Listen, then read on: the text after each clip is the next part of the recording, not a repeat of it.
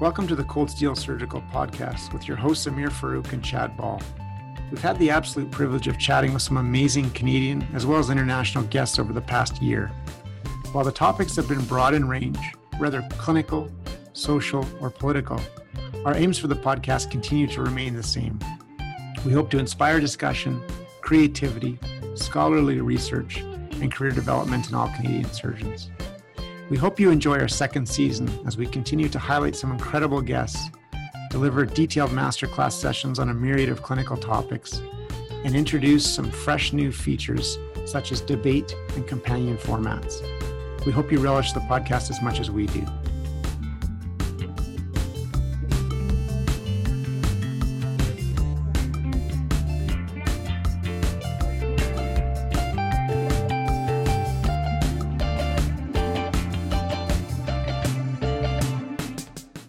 One of the most challenging scenarios for mentors and mentees alike is the struggling trainee. The trainee doesn't know what to do, and a lot of faculty also find it a challenge to know what to do or say to help trainee get back on track. So for this episode, we enlisted the help of Dr. Ahmer Karimuddin to talk about the topic of the struggling trainee. Dr. Karimuddin is a colorectal surgeon at St. Paul's Hospital in Vancouver, British Columbia. Along with Dr. Tracy Scott, Dr. Karimuddin is the co-program director for the UBC General Surgery Program. We talked to him about how to approach the struggling trainee, as well as some of the innovative strategies the UBC program is utilizing to more objectively select residents. As always, we would love to hear your feedback at podcast.cjs@gmail.com or on Twitter @CanJSurge. It's truly an honor, particularly for me as your fellow, to have you on the show. Can you tell us a little bit about where you grew up and where you did your training? I think I can't start without actually acknowledging that your radio voice or podcast voice is pretty on ball compared to your regular voice. That's pretty impressive, Dr. Farouk. I grew up in Mississauga in Toronto, just outside Toronto, and did my medical school at Western. Where, it's the home of general surgeons, where I think every year something like 10 to 15% of the class actually applies to general surgery programs. So I think my fate was sealed when I actually got into medical school at Western, to be honest. Brian Taylor, who was the chief of surgery at Western and at the University Hospital in London at that time, was one of my very first mentors. He's a colorectal surgeon. And in fact, he's the one who, when I decided I wanted to do general surgery, he's the one who helped me find my electives across the country, because electives had been filled out by that time. So I really owe a lot of kind of what unfolded after that to Dr. Brian Taylor.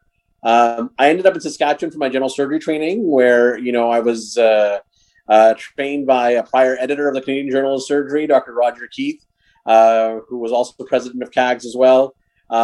And then I did my colorectal surgery in Toronto, where, you interviewed Helen McRae recently, and Marcus Bernstein as well, who are both one of my mentors, along with that Nancy Baxter, Robin McLeod, Zane Cohen, all spectacular people who've helped shape me into the surgeon that I am today.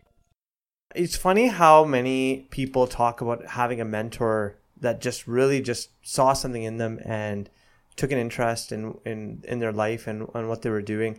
And you certainly seem to have found that in Brian Taylor. Do you have a sense of why he sort of? I mean, this is always an interesting question to ask a trainee. But do you get a sense of what it was that he kind of saw in you, or why he took such an interest in you and arranged your electives and all those kinds of things? I, to be honest, don't really think it had anything to do with me. I think it had to do with the fact that he was the type of person who, when someone went to them, saw that person as a true human being and did whatever he could to help them in that moment. And I think that's the people who've been my mentors have really typified, I saw this in action too, that it wasn't just me. If it wasn't me who showed up or someone else went and spoke to them, they would actually still go ahead and do their best to help them in every context. And that's what, to be honest, I've taken away from those interactions. Whether it was Brian Taylor or Zane Cohen or Roger Keith, if you went to them as a student or as a colleague or as a resident and asked them for help, they would do wherever it was in their power to be able to help you. because they saw you as the human being sitting across from them who was coming asking for something that was theirs to give, and that's something that they could do. And so I don't think Dr. Taylor saw anything special or unique in me. If he did, that's pretty awesome because I don't think I saw it in myself back then. But what he did see was someone who came to him for help, and he did not turn me away. As usual, you're probably being too humble and too kind as always. You did your master's while you were a resident, and then after fellowship, you went on to be a community general surgeon in Victoria. And you and I have talked about this a fair amount in terms of how important that experience was to you and your formation. Can you talk a little bit about why, those few years that you spent as a surgeon in Victoria were so important to you and how that perhaps shaped your career going forward? So, one of the funny things about Victoria was that prior to me actually going to work in Victoria, I had only been to Victoria for a CSF. Like I'd never actually gone to Victoria on its own.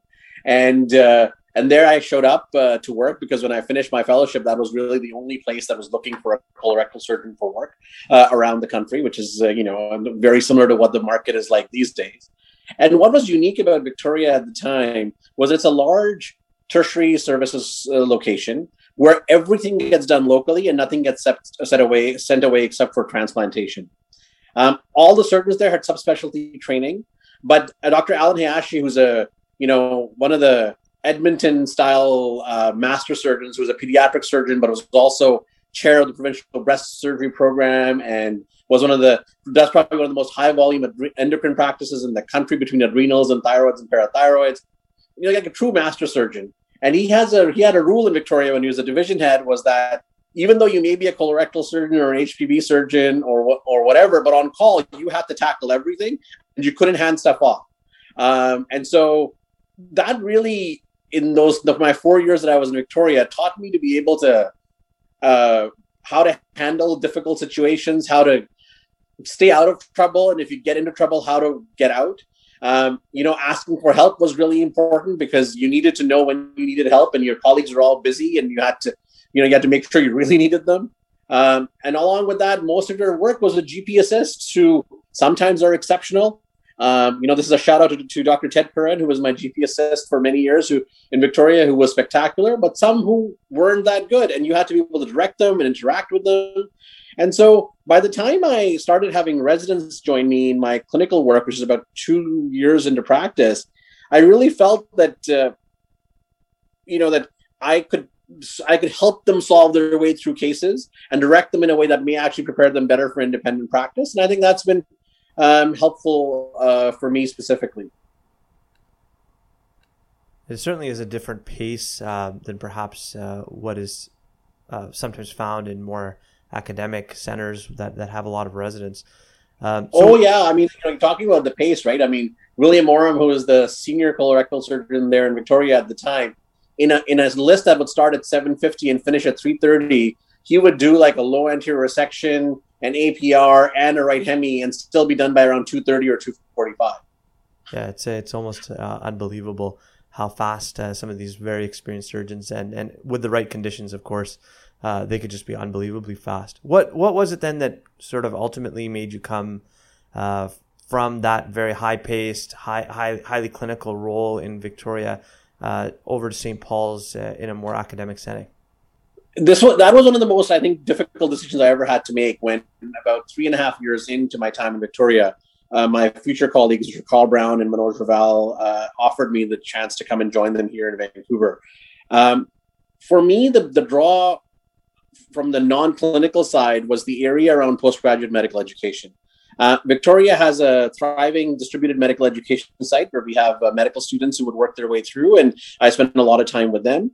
However, my first love was always postgraduate medical education, and I always wanted to have more and meaningful and direct interactions with residents, and that wasn't going to be possible in the long run in Victoria for me. And so having that opportunity to come to Vancouver, to build a fellowship program, to engage in truly kind of quaternary colorectal surgery was something that would only be possible in Vancouver. And, when you see the caliber of my partners like Carl Brown, Manoj Raval, Terry Pang, it becomes obvious why I would want to move, because they're just all such exceptional and welcoming people.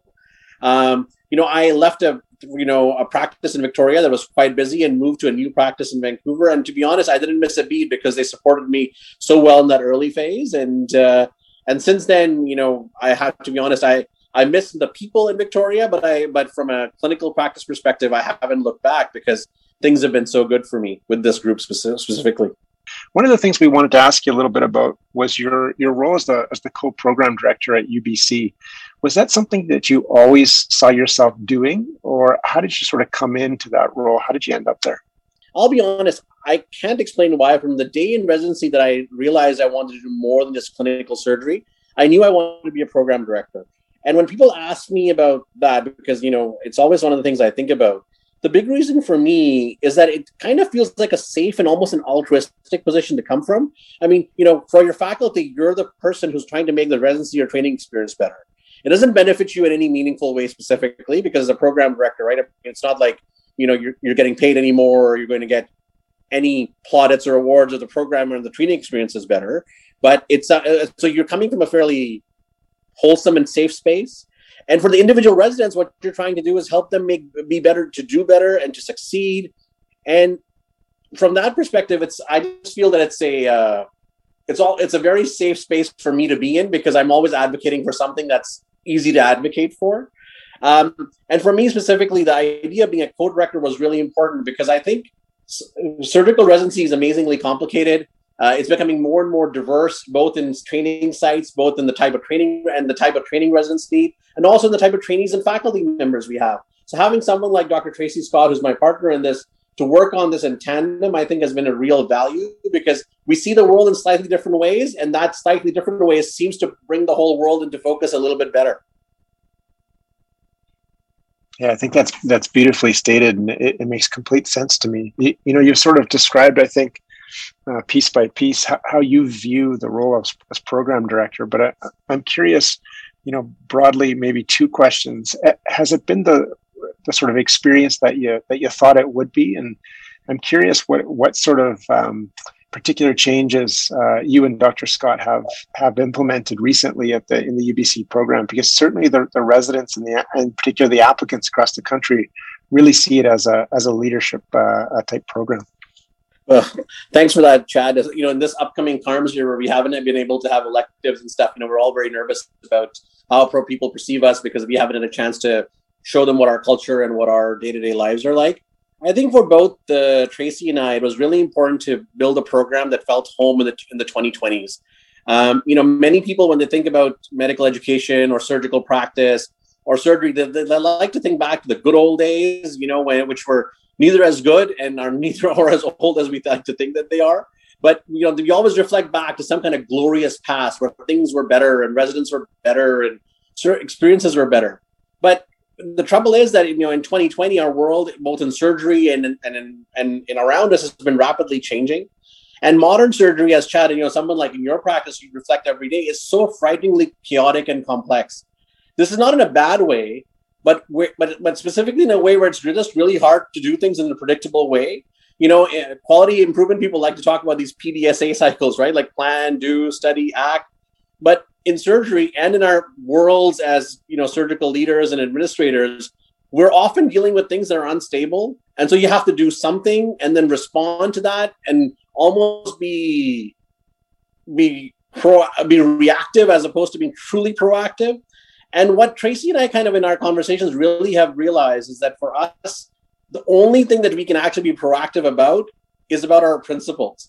And we spent a lot of time going over these and sharing them with our residents and our faculty, which was that we really had to treat everyone, which included residents and faculty, as human beings.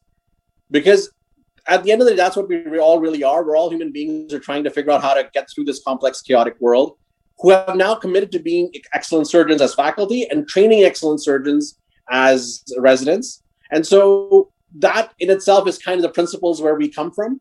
That led us to, doing a number of kind of innovative things around the province, which I think have been quite helpful. We're a distributed program of something like, I think, 35 different sites across BC. For example, I'll give you a simple example. We took our academic half days, which were always a challenge because residents wouldn't show up. They would always find something more important to do. And we would go from taking attendance to doing all kinds of things to make sure that they would arrive. And finally, it was like, why aren't they coming? And the issue was that they felt that we were pulling them away from more fun surgery. And, Chad, you can reflect on this as a resident. I'm sure Amir can as well. Academic half day was never as fun as being in the OR, especially as a senior resident. And so what we decided to do was that we said, okay, well, if that's the case, we're going to deliver a lot of the educational content online through the American College of Surgeons' SCORE curriculum, which is phenomenal. And we actually got that idea from Tony McLean in Calgary, who had bought that for the residents in Calgary. But then what we did was we actually decided that every 3 months we were going to have a full day symposium that was not going to be just for our senior residents, but it was also going to be for all of our provincial faculty. So that our senior residents could come and learn with the provincial surgeons. Because if it was relevant to you, Chad Ball, as a practicing surgeon, how could it not be relevant to me as a resident? And you were actually there for the very first one that we did, which was the acute care surgery module. We were lucky enough to have you come and join us as a visiting professor. And as you saw, we had 30 residents, but we also had 35 faculty members who were there. And one of the things that each of the residents said was, I didn't think I could leave the room because there was Dr. Sampath, who's the chief of surgery in Richmond, who was there the entire time. And there was Dr. Ball, who sat there and heard it the entire time. And since that time, over the last 3 years, we've had, I think now 12 of those symposiums. Attendance has been 100%. We've had over 30 faculty at each of those sites, which is preserved over COVID and through Zoom. And that really has been quite novel. So that really came from an idea that we're going to treat our residents as humans, that, let's find out what's valuable to them. Why aren't they coming? And instead of trying to tell them what to do, let's work with them to make a better structure for them.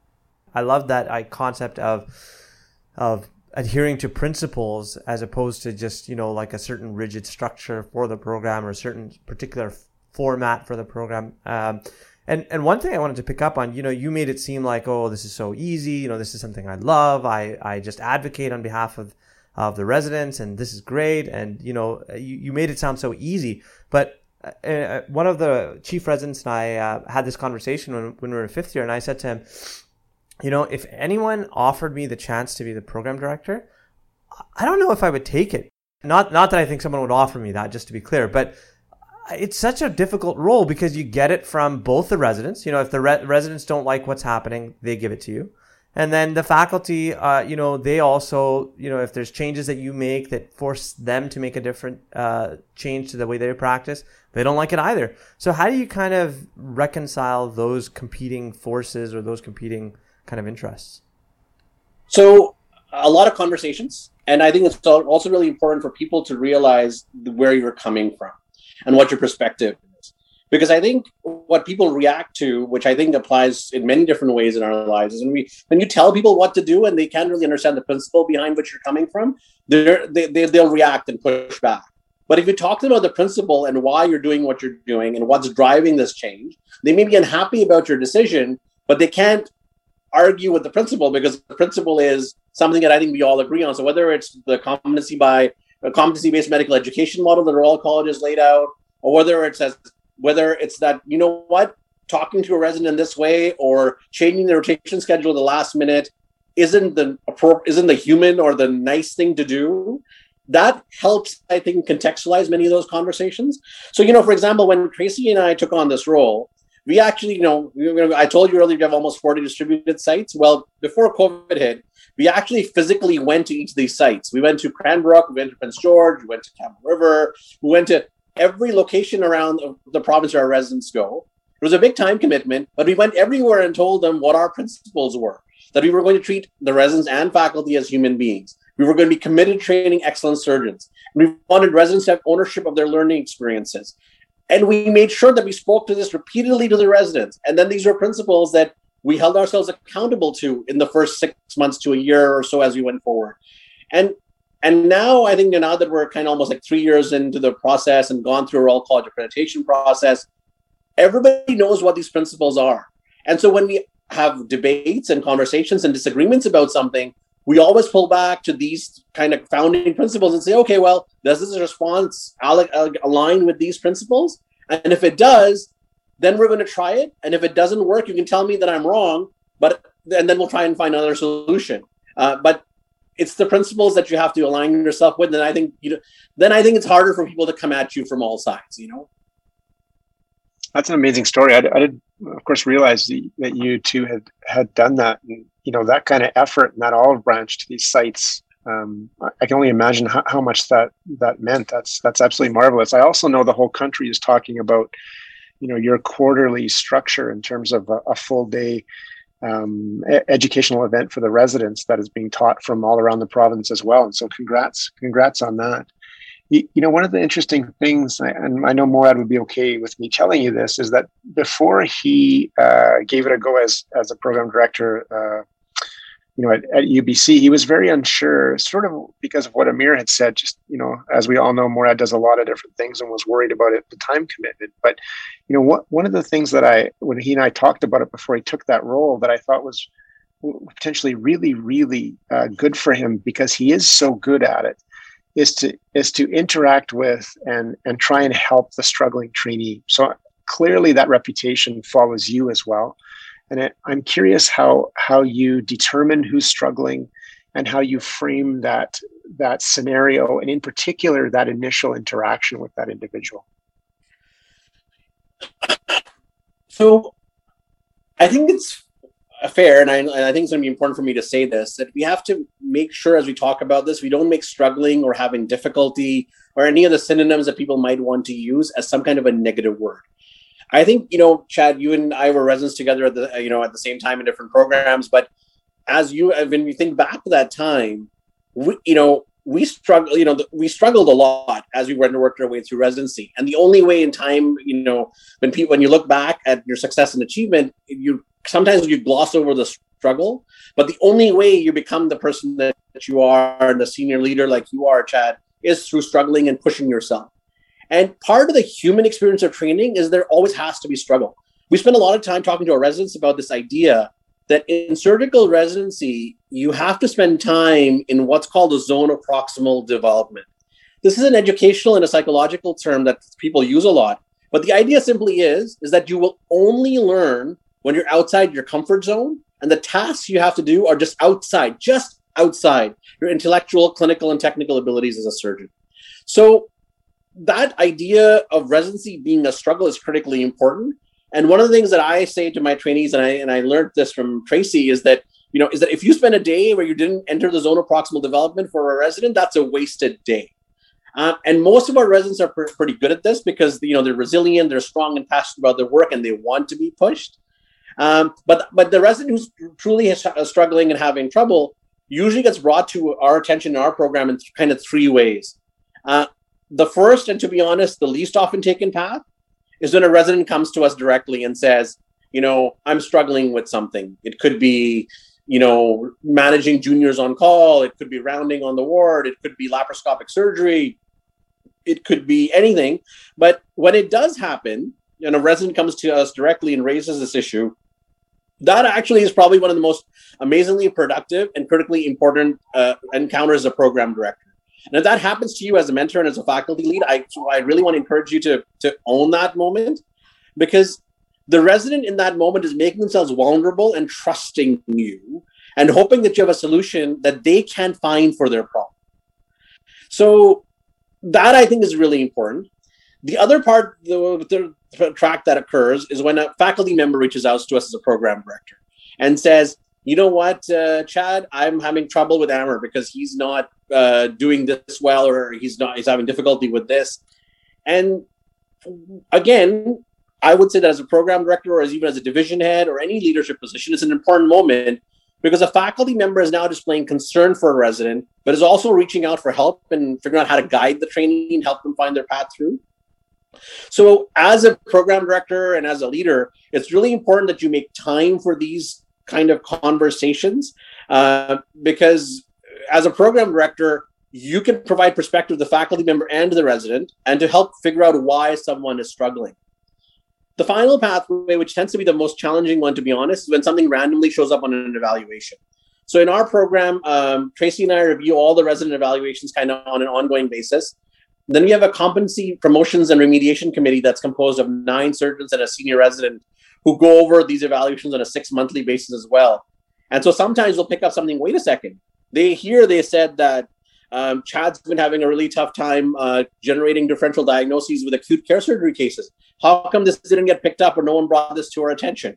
And then then you're playing catch up because you've fallen behind. So in our program, we rely on that competency promotion and remediation committee to actually be our last level filter. And along with that, we ask the residents to keep a dashboard and a tracker form that helps us kind of keep track of these things and helps us contextualize evaluations. But those are kind of the three ways that we find out or determine that a resident is struggling.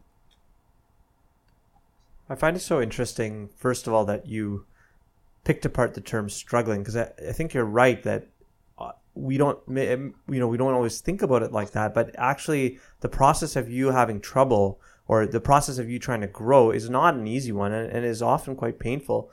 And the other thing is that, one of the things that I've observed is that it actually takes a lot of courage, both from a faculty perspective and a trainee perspective, to acknowledge that there's something going wrong. Like, it would be much easier for faculty members to actually just kind of almost sweep it under the rug or just sort of allow that person to pass their rotation, because in some ways it's very difficult to actually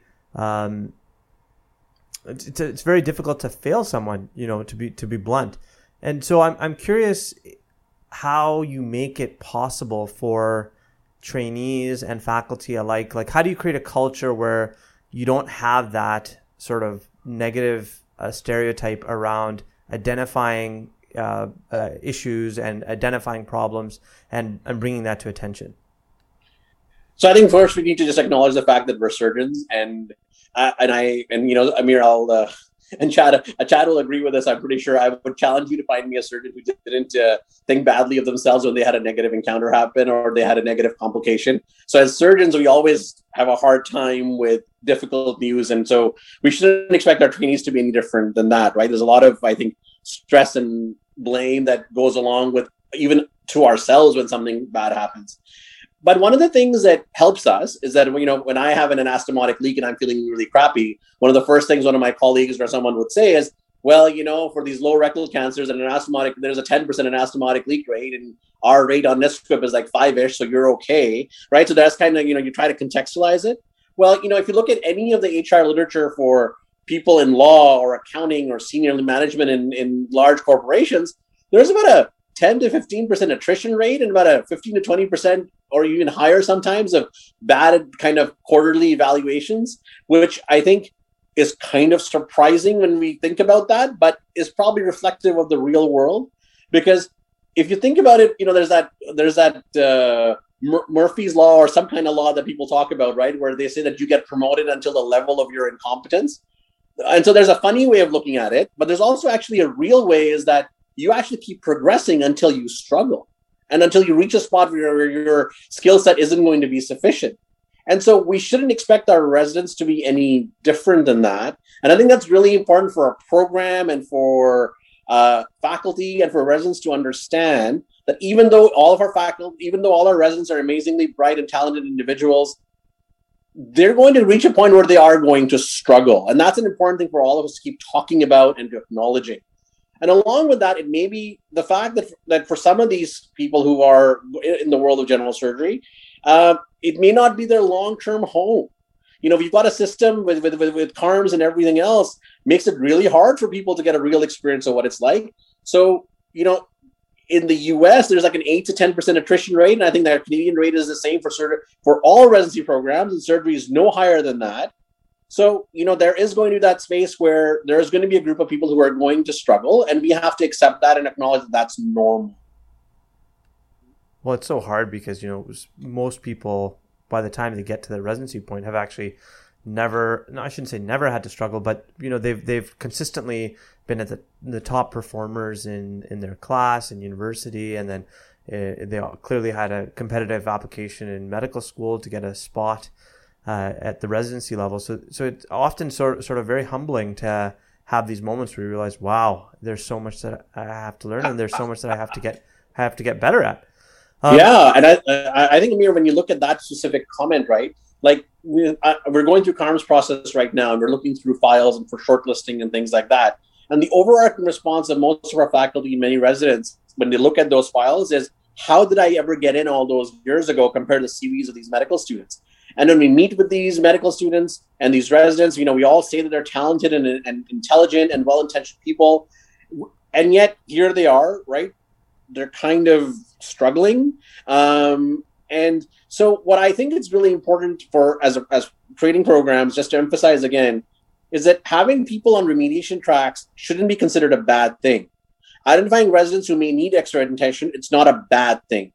In fact, it's kind of the human thing to do, to give people an opportunity to respond or show you and show themselves that they can succeed. Having said all that, I do wonder, having seen firsthand a few residents that have really had trouble during residency, and a few of them who ultimately had to transfer out or quit the program. I wonder if there are any sort of consistent characteristics or issues that you notice that residents seem to have, and I know that's a very general, broad, sweeping kind of question, but I wonder if there are any qualities that you notice that residents who are really, really having a tough time tend to share. So I'll work my way through this in kind of parts, because you've asked a broad question. So I think the first thing to remember is that for many trainees, when we tell them or they're first informed that they're struggling, it's, to be honest, it's a real honest shock followed by some level of disbelief, right? Like, these are people who are successful and talented, who've had success in most things in their life. They're working endless hours in residency, running around, doing all kinds of work. And in the midst of all this, where they feel like they're at their wits' end, we're now telling them they're struggling. And usually behind this is the fact that no one's really told them this before.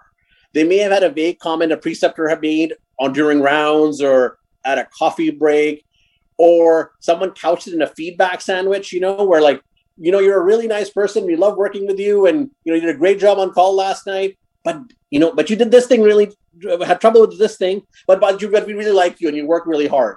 So that feedback sandwich actually makes the whole kind of problem just kind of disappear. The message disappears. In our program, when we looked at our narrative comments on forums, they were like less than 10 words most of the time. So residents don't really have a lot of insight on this issue because we don't often talk to them about that way.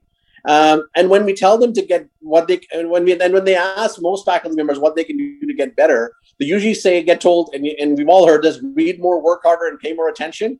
And those aren't really actionable things, right? Like they don't. So if they don't know what the problem is, and we can't tell them how to fix it, they're going to react to that kind of struggle in a negative way. So what I often say is that the most important part of dealing with the resident who's struggling, and what probably unites all the residents who are struggling, is an issue around insight. And the insight issue is related to the difficulties with feedback, and it's related to the difficulties with faculty members giving that feedback. We can't we feel mostly caught up in the human reaction of the moment, that we can't say the hard thing that's important to say. And that, I think, makes things really difficult. In our program, this was, I think, about a year and a half ago now, we had all of our faculty and our residents go through this thing. And this is a plug I'll make for the Crucial Conversations course that this company called Vital Smarts puts on. It's basically a one-day course, which I think has been amazingly helpful for our faculty, that helps you learn to focus on the issue without sugarcoating, but remembering that you're talking to a human being who has feelings, but also prioritizing that it's important for the resident to hear this feedback.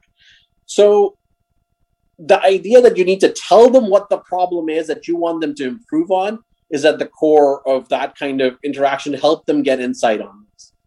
So, that's where I kind of would say is that the issue is almost always insight as being the common issue, and then it falls on us as faculty members and program directors to help them get that insight. I couldn't agree with everything you just said, so deeply. It sounds like this is the course I should take, because I think we all struggle with that from time to time, for sure. I'm curious, when you're evaluating CARMS applications, what are some of maybe the absolute red flags that you would counsel potential medical students against? And what are some of the big, bright, shining lights that really stand out to you in these applications? Things you love? So both sides of that equation. So, I will say that if anywhere in a CARMS application, which includes the dean's letter, where a lot of the evaluation narrative comments are, or in the reference letters, there's any comment about how the resident was difficult to work with or had challenging encounters with other healthcare providers, at UBC that becomes a really big red flag. Because for us, the idea that people have to learn to work together and to be honest partners and looking after patients is really important. And so that for us, to be honest, is our only significant real red flag, is this idea of having had conflict in those encounters. I think, for most medical students and residents, it's really important to remember that every day on clerkship and every day of residency and fellowship is actually a job interview. And every encounter you have while you're at work is a job interview. And as long as you're able to remember that and be able to kind of keep your behavior focused in that kind of line, you end up getting really good evaluations, really good reference letters. And, one of the most wonderful reference letters that I recently read was someone made a comment that if this person became a surgeon, they would they would want that medical student to be their partner in time. And I think that's always a resounding kind of reference to get. So I think those kinds of comments, where people within the field of general surgery feel that this person can be a colleague and an ally, are always comments that I take very much to heart.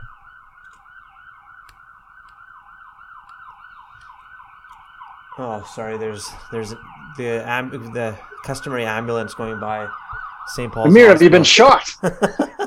Well, he's sitting in a room that's the size, I think it's about half the size of your closet at home right now, Chad. So there's no way he got shot in there. I'm very well protected. I'm a few feet away from the operating room, which is good. So going back to the whole, the concept of a trainee who perhaps is really having a tough time. I won't say struggling anymore, because we've talked about how maybe that's not such a bad thing to struggle. But let's say, the trainee who's really having a tough time, and they don't seem to have much insight into what's going on with their behavior or with their performance. How do you actually, get that trainee to have some insight? Like, you talked about, sitting down with them and saying, look, there's some concerns. And you talked about doing the whole crucial conversations kind of method. But what if that person just doesn't seem to get it? How do you approach that?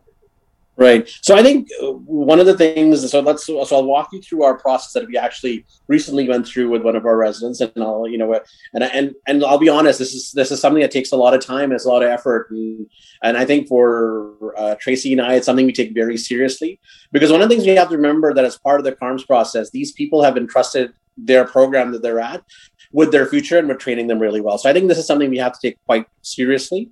And most program directors across the country do take this quite seriously. And I think this is the one thing that drives people to become program directors, to do the job around remediation and helping struggling residents do better, is kind of what drives most of us who do this work. So the first thing that we do in kind of that first meeting with the resident, when we've been told something, is we try and get as much information as we can. We want to make sure, so if it's a bad evaluation, we call up the faculty, site lead at that rotation, ask them what they thought, confirm that the larger group felt this way as well. So it wasn't just one person who thought that Chad wasn't doing well. It was the group that came to this. So we sit the resident down. We actually have a set designated meeting. We make sure that they weren't going through some kind of illness or personal stress, because, humans can struggle when their world is off kilter. So we want to make sure that all of that is in place. We also, in that conversation, really focus on reminding the resident that we're committed to their long-term success, and that many residents will struggle. And we then talk to them about the area where the faculty identified where the struggle was. If you can reach common ground by talking about the faculty members who saw this and your own interactions with it, then it's awesome, right? Because then you've reached a moment where you can talk about how to mitigate and modify for the future. And to be honest, in this, it's usually a conversation takes about an hour. But by talking about the evaluation from a site and everything else, we are able to find insight many of our residents in this encounter. But, in this specific encounter, we couldn't find insight with the resident after the first meeting. So Tracy and I asked them to step away and set up another appointment with them in a week. And then we actually speak to our CPR committee, which, again, as I said, is a group of 9 surgeons and a senior resident, who go over all the prior evaluations to see if there were any pieces of information or nuggets that were missed before. And then the conversation becomes even more crucial in a way. We go over the initial concern, talk to them about the fact that the CPR committee has now looked over it and what their perspective was. And we then ask the resident what they've thought about over the last week or so. And we also kind of point out in this encounter, this is the part that I think is different, but we learned this from our post-grad faculty leads, and actually in a way from Morad as well, Morad Hamid, is that we tell the resident that we're not there asking them to leave or kicking them out, but this is a concern and one that has to be dealt with. And so if we frame it in that context and make sure that they know that we're there for them, the second meeting tends to become quite powerful, because by then they've actually had time to think and process, and they're past the shock and denial kind of aspect of it. But I think I think that really helps. I think what you were trying to get at, though, in your question, Amir, is that what if this is someone who's been having trouble over and over and over again? We're now on we're now on evaluation number 5 or 6 where the same issues come up, or it's something that sorted out shortly and then presented itself again. These are difficult things. One of the things that helps in with all residents in remediation or how we're having difficulty to make sure that they don't regress back is to identify a faculty mentor for them who's there for support and guidance, not for judgment. And in our program, we often, with these remediation things, actually, we don't make it a secret, to be honest. We want the resident to raise the faculty around them to say, I'm struggling with developing treatment plans for unwell patients, or I'm struggling with laparoscopic procedures or directing my assistants. Can I work with you today? And I think we try to normalize that process. There's less chance of regression or falling back again, but it can happen. We've got residents who have trouble identified in R1. They get better in the moment. And then when they transition to a role as a senior resident, they regress a little bit. And the theory on this from a psychological perspective is actually quite interesting. It's that if you struggle at something once, it requires a lot of your focus. And sometimes if you have to put a lot of your focus on learning something new, like acquiring laparoscopic skills or running a trauma team, you have suddenly begin to have difficulty with things you hadn't had difficulty with in a year or two, like dealing with an acutely unwell patient. And so this idea of progression and regression becomes something that requires focus. And so this is the lens which you should talk to our residents who are having trouble and who are in difficulty.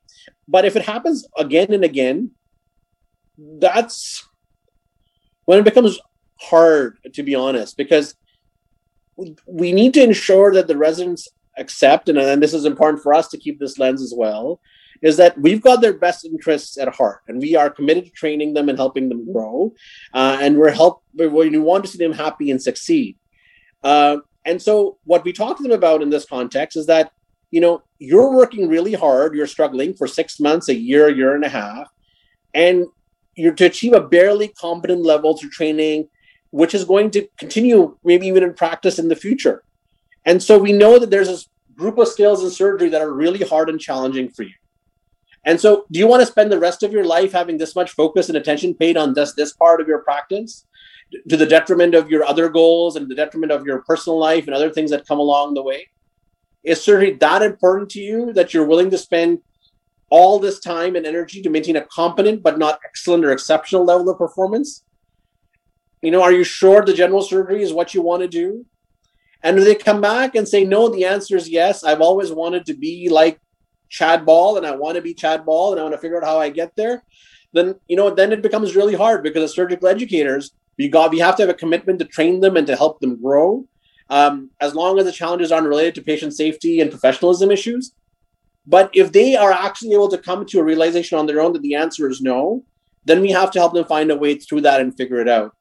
And to be honest, in the last 3 years now as program director, we've been able to find this space with most of our residents because they see us coming at it from a human perspective, and that's been quite helpful. What I will say is that this mostly applies to clinical training, right? Like if it's a professionalism issue, those need to be called out right away, and there has to be less gray area for those. So if you've got a resident who's having issues with patients and colleagues and other healthcare providers, you've got to call them out right away and stop it right now. Because if you let those kinds of behaviors slide once, or you walk past it once, by just walking past it, you justified it, and it becomes really hard to correct years down the road. I'm curious if you've actually seen a lot of trainees sort of turn things around. Like, you have that really struggling trainee who maybe was really having a tough time, and then you had these conversations with them. In my experience, again, which is very limited, just having seen some of my peers go through things, it seems like it is very difficult once a resident has sort of been identified as struggling. It often becomes very difficult for them to kind of pull things around or turn things around, because they sort of have the weight of expectation upon their head, and they kind of feel these eyes looking at them and watching the back of their head all the time. And so it becomes kind of this like self-fulfilling cycle where they can never sort of seem to get out of it. And they themselves start to feel victimized. I could specifically think of one person who I saw kind of fall into this cycle. And I could think of really only one resident that I know who really turned things around as a senior resident and became a stellar surgeon by the end of training. Like, how often do you find that trainees really can take challenges that are happening to them, like let's say outside of personal things that might be happening? How often do you find that residents are able to turn things around and really become excellent surgeons once they've been identified as struggling? So I think that's a really important point, because there's a whole psychological impact of having difficulty and struggling and being called out over and over again, and that can take a psychological toll. And I think as programs, one of the things that's really important is that when a resident is having difficulty and is having a difficulty achieving or maintaining competencies, it's really important we get them in touch with things like the resident wellness office and all the physician support programs that are actually in place to help with that. Because that's really the only way to successfully remediate and create a strategy that works, that it has to be tied to an overall wellness strategy.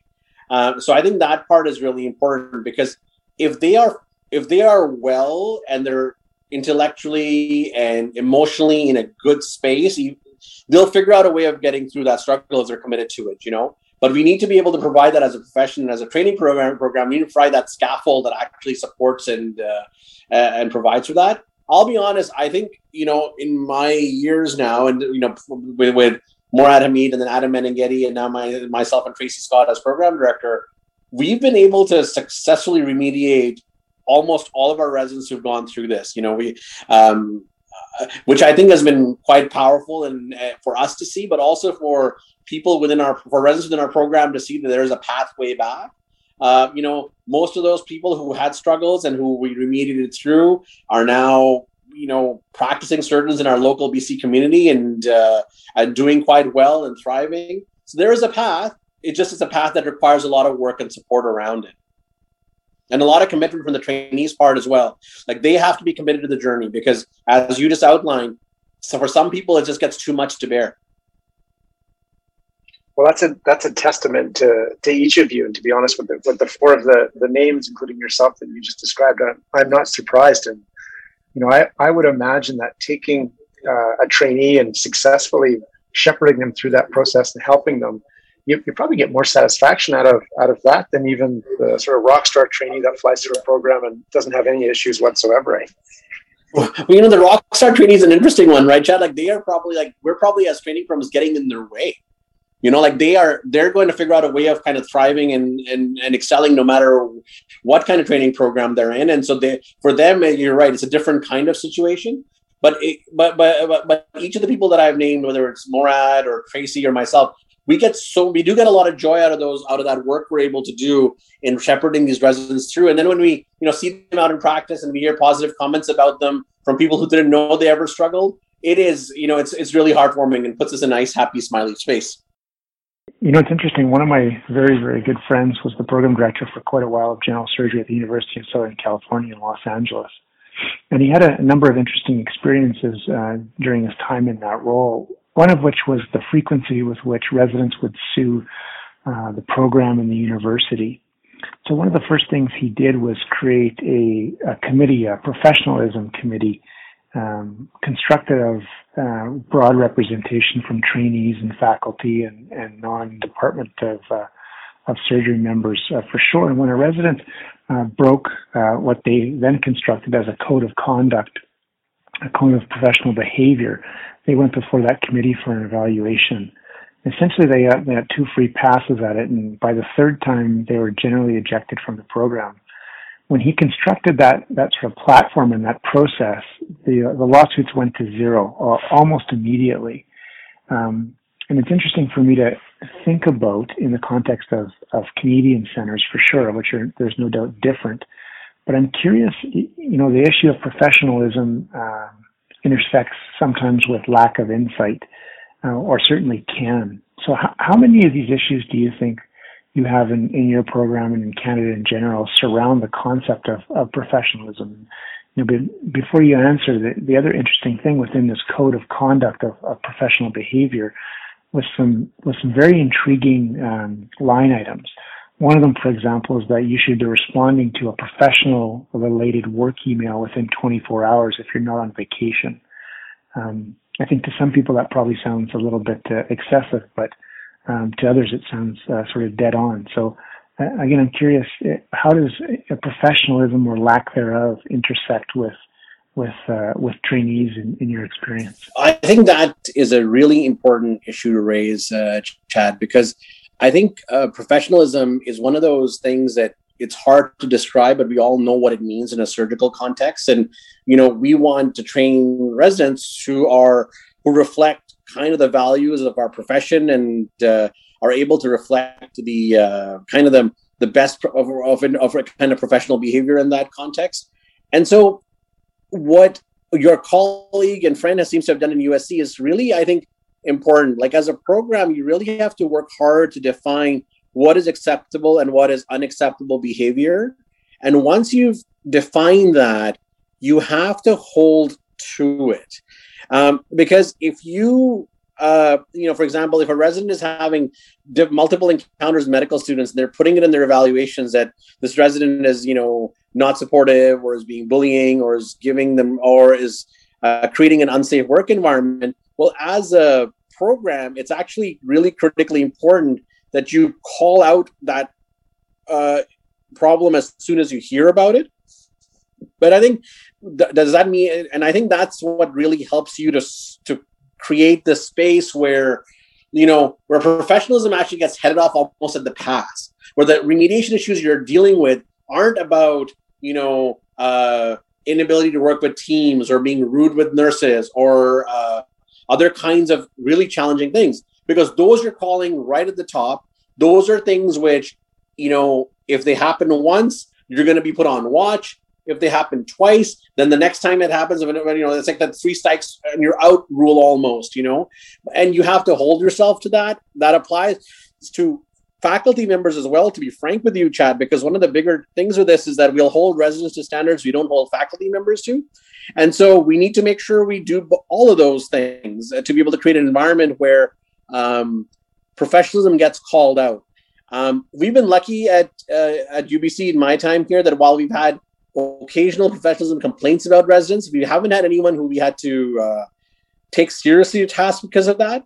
But I think it's mostly because of our culture where we call people out right away. So if I get a message or a phone call today, I'll be on with the phone with the resident along with Tracy and sometimes even Morad as division head within like the hour to say, hey, we heard this. What's your side of it and what happened?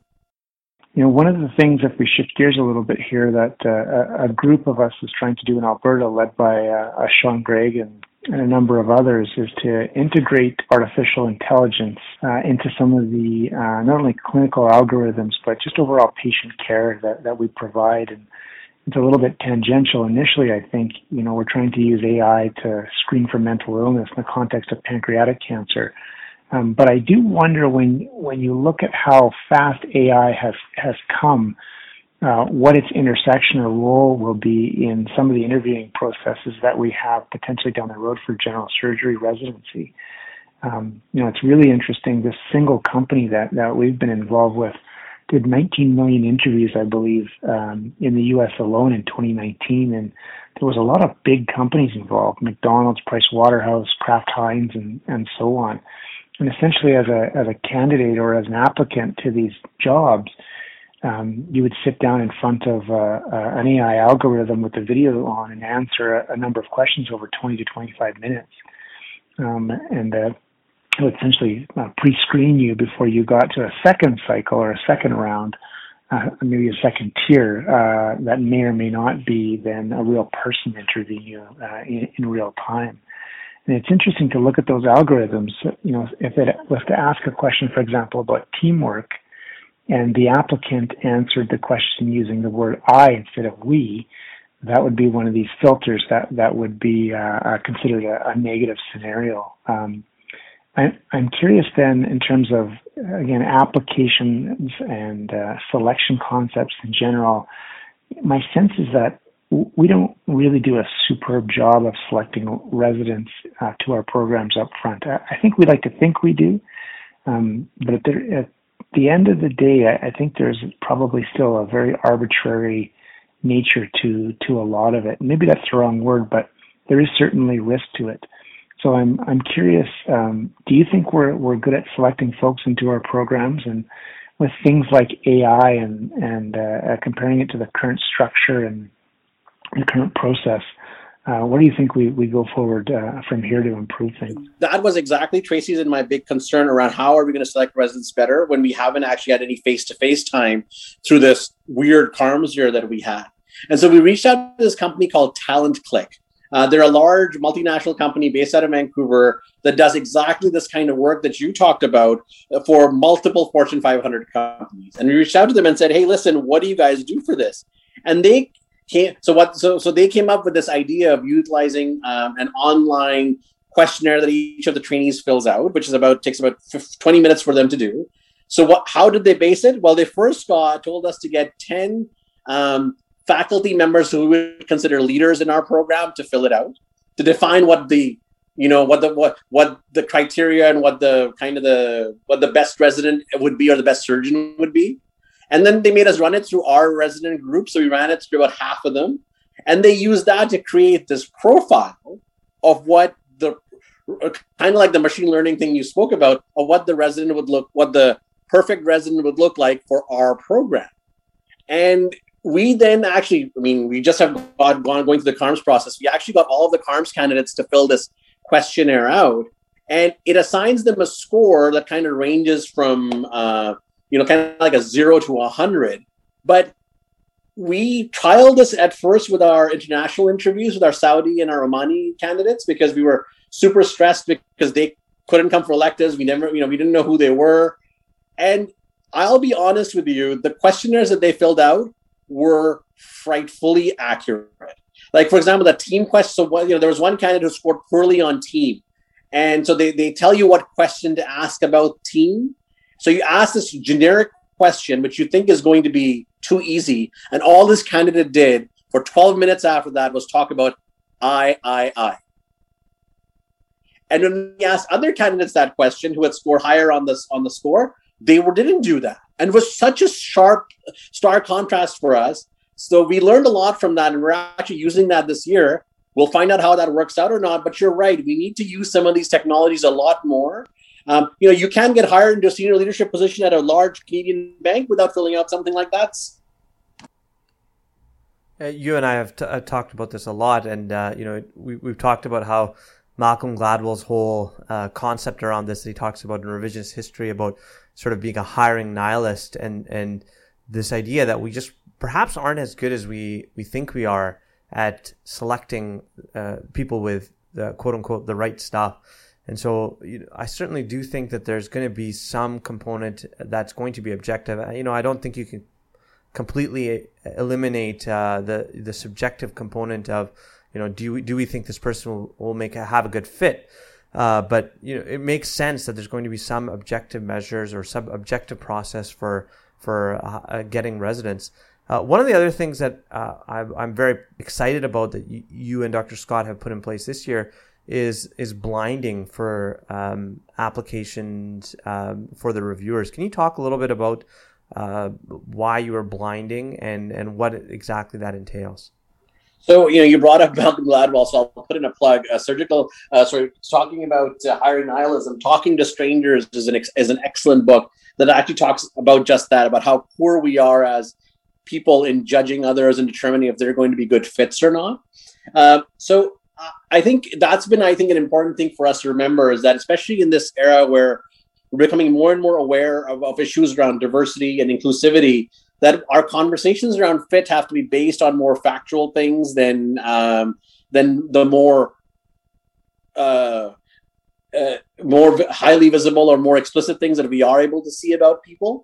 And that's where I think questionnaires and machine intelligence things in the long run are going to be helpful for us to define what we mean by someone being a better fit or a good fit, and how that can extend to candidates of color, or candidates of different gender, or candidates from different background experiences. So there is a clear role for this, and I think we have to figure out what that is, because the human equation, as Malcolm Gladwell quite kind of, I think, convincingly talks about in Talking with Strangers, isn't very good. We're not good at this stuff, and so I think that's important for us to reflect on. What we're doing this year for blinding is something that I think has taken us a lot of work and time to come to. But, CARMS applicants put a lot of effort into their files, and they put in a lot of detail, and they put in their, they have struggled to find referees who write great reference letters about them. But it always, and something we've learned from, again, the human resources literature, is that knowing a candidate's name and gender can influence the way in which you rank or you assess them.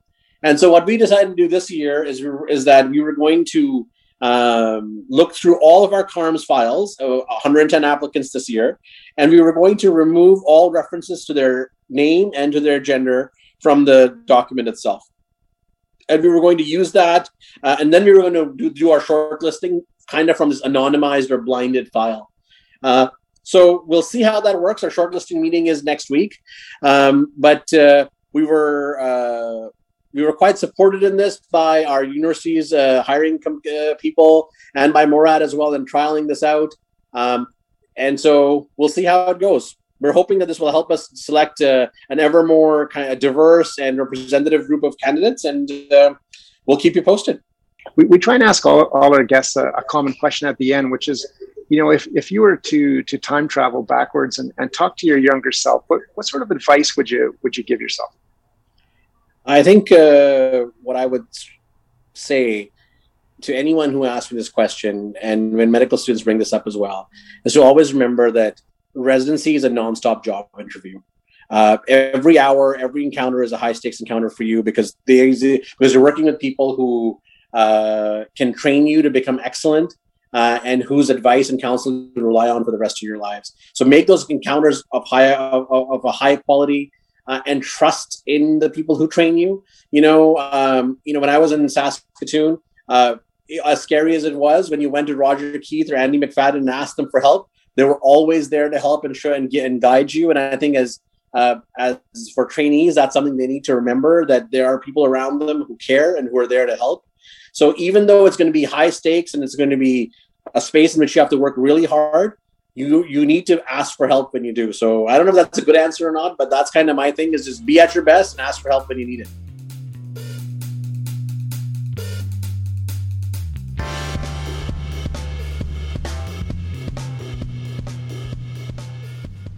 You've been listening to Cold Steel, the official podcast of the Canadian Journal of Surgery. If you've liked what you've been listening to, please leave us a review on iTunes. We'd love to hear your comments and feedback, so feel free to email us at podcast.cjs@gmail.com or connect with us on Twitter @CanJSurge. Thanks again.